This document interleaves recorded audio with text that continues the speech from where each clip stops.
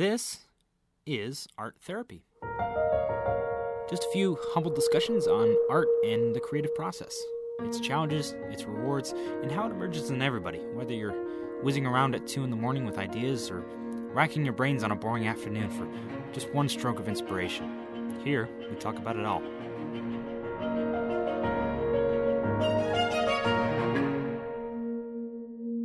Hello, this is Ted, and you're listening to the 5-part series within the Art Therapy podcast called The Process. You can guess what it's about. I'm going to be outlining each individual step of the creating process and discuss it in detail from the beginning, middle, and the gruesome end. I figured that once all these are out, they're kind of meant to be listened to in a sequence, hopefully. So we're going to begin with the beginning of a new project. I'm calling it synthesis, which means the combination of ideas to form a theory or system. And I'd like to think of the system as a project or an art piece of sorts. All we're really doing when we're starting a project is we're taking a bunch of ideas and distilling them into one checkered starting line. Starting is the most elusive, ephemeral part of the process. Nothing's really on paper, nothing's set in stone. When it starts in your head, it can be really hard to focus it into a project with a process and an end goal. Plus, our head is susceptible to forgetting and multitasking, divided attention, and so much more. And getting all those ideas into one succinct project can be really tricky. But we'll figure it out from start to finish right now. So sit back, get a beverage or something to work on. Or if you're driving, just keep driving. And let's talk about the process. There are a lot of different ways to start a project. You could have been thinking in your head for a while, and starting simply means getting out the materials and writing what you remember. Or you could have no idea what you want to make, and you were racking your brains for inspiration to conquer the blank page. There's a wide range of what starting means to people and projects, and I think we've done both of those examples. Ideally, we would all like to be in the first start, where we planned in our heads what we want to make, and starting is simply a jumping off point. If that's not the essence of creative myth, I don't know what it is. The feeling that you can just jump off on a Word document or Canvas or piano and just crank out everything that's going on in your head. It's an intoxicating idea, but it's unrealistic. What most people don't always realize is the person, who could be you, who hits the ground running on a project has been thinking about it for a while and has lots of time to plan it in their heads. But what if you didn't take the time to plan, or you didn't have time? What if you knew you wanted to make something, but you never really thought about what specifically to make until you sit down and start? I fall into that trap a lot. I read or see lots of motivational nuggets about, say, writing, and I get such in a writing mood that I want to just write all day. So I make coffee, I open up a Word document, it's a rainy day, and I'm all cozied up, ready to write. What? What am I actually writing? It's a common mistake we all make when we're starting out. We think about the act of doing the art rather than the actual art itself. Do you see the problem with this way of starting? We're focused on us doing the artistic process, and we're not focused on the actual content we're making. The content is what you should divert your full attention to, not where you are, not what you're using or what you're drinking, what music you're listening to, just the craft. So, when starting out a project, it seems logical to let the idea bake for a few days, or even weeks if you have that kind of time. Come up with as much as you can about what you're making, and write the ideas down.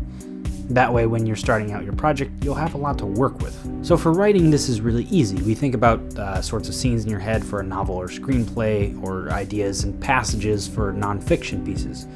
For an illustration, maybe gather collages of images and pick out the best parts of each, or even make some studies and stuff like that. But no matter the medium, the more prep work you do for a project, the better.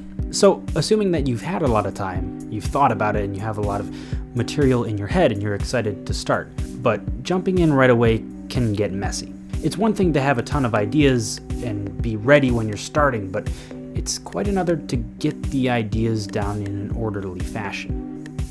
Which is why great starters have an outline. Outlining is incredibly important, especially for bigger projects. If you dive right in on a 12-foot canvas with oil paints and everything, you'd better have a few preliminary sketches and studies first. Likewise, if you're making a novel, it's best to have a 12-page skeleton of key plot points, character development, and maybe even a few dialogue scenes if you're eager to get it out. Big projects take time, so if you start at the start, but you had a great idea for something later on, it's gonna take a while to get there, and the great idea you had was forgotten. An outline of any kind gives you a roadmap of your piece and ensures that you don't get lost halfway through.